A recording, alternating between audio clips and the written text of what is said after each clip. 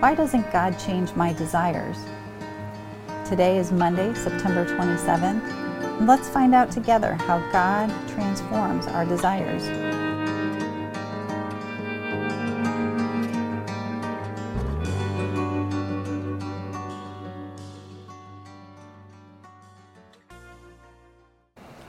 Because we're all created in God's image, God's given us desires that are meant to draw us into relationship with Him, to know and be known, to love and be loved, to belong and be in community, even a desire to live a life full of meaning and purpose. But thanks to the impact of sin on God's good creation, our healthy, good, God-given desires have been twisted and distorted. So while they're not sinful in and of themselves, they can be unhealthy, bad, even evil or wicked. And our enemy, as well as our own deceitful hearts, can use these corrupted desires to tempt us into sinful actions, which are anything that falls short of God's perfect and holy plan for us. When we struggle with unhealthy or unholy desires, we often ask God to take those desires away from us, because He definitely has the power to do it, right? He's God, but He often doesn't. Why is that? Does that mean that God doesn't hear us? Or worse, that God doesn't care? Why doesn't God take away those desires that aren't good for us, that don't align with His plan and purposes for us, that lead us into sin and often fill us with shame and discouragement? Have you ever felt this struggle within you?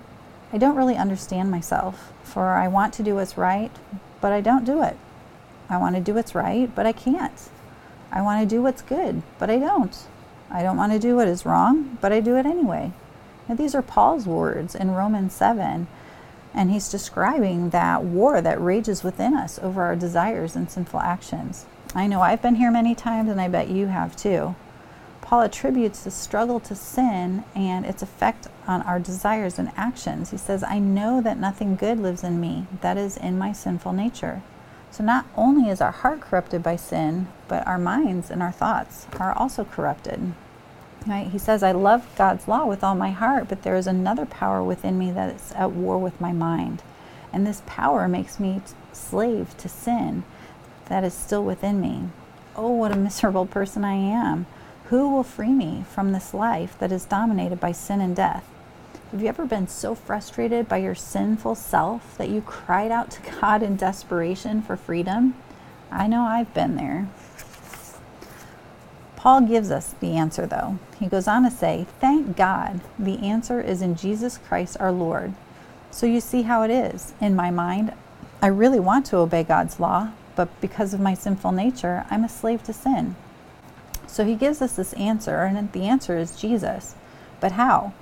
Paul still says that we're slaves to sin even when we want to obey Jesus.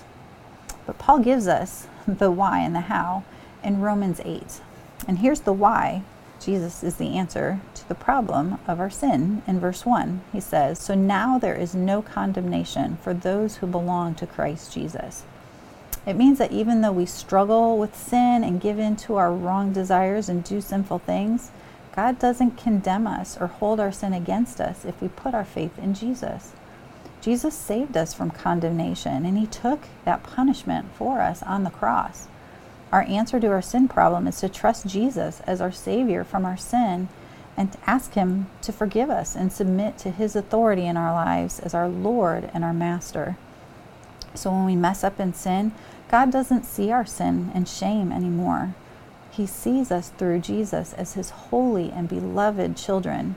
This is why we are free from sin's power on our lives, because Jesus has set us free from condemnation and death.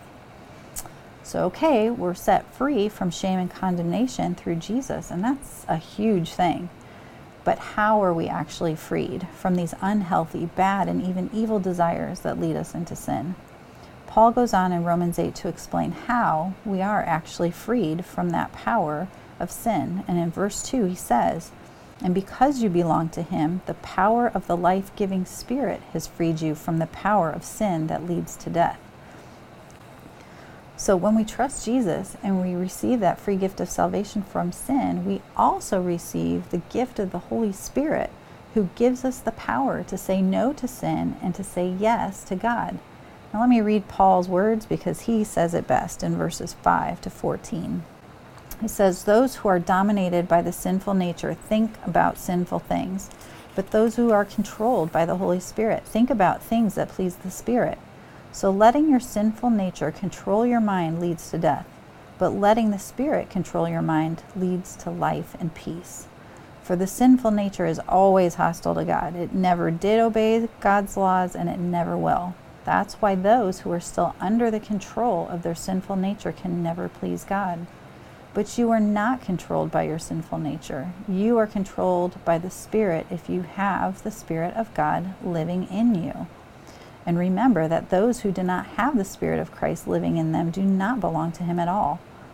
And Christ lives within you, so even though your body will die because of sin, the Spirit gives you life because you have been made right with God. The Spirit of God who raised Jesus from the dead lives in you. And just as God raised Christ Jesus from the dead, He will give life to your mortal bodies with the same Spirit living within you. Therefore, dear brothers and sisters, you have no obligation to do what your sinful nature urges you to do.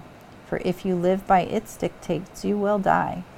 But if through the power of the Spirit you put to death the deeds of your sinful nature, you will live. For all who are led by the Spirit of God are children of God." Why doesn't God change our desires? It's because we still have that sinful nature within us, and we're going to have that sinful nature in us until the day we die or until Jesus comes back for us. Yes, God is powerful and He can change those desires, but He usually doesn't, and the reason is because He still gives us free will to choose to love and follow Him or to choose our own way, which is controlled by our sinful nature. So instead of changing our desires, He has given us the gift of the Holy Spirit. And through the Holy Spirit's power, which, by the way, is the same power that rose Jesus from the dead, so I think that's pretty powerful, we can choose to say yes to Him and say no to our selfish and unhealthy desires. And the more we say yes to Him, the more He transforms our desires, creating in us the greater desire to want the things that He wants for us and for others. So let's say yes to God today through the power of His Holy Spirit within you.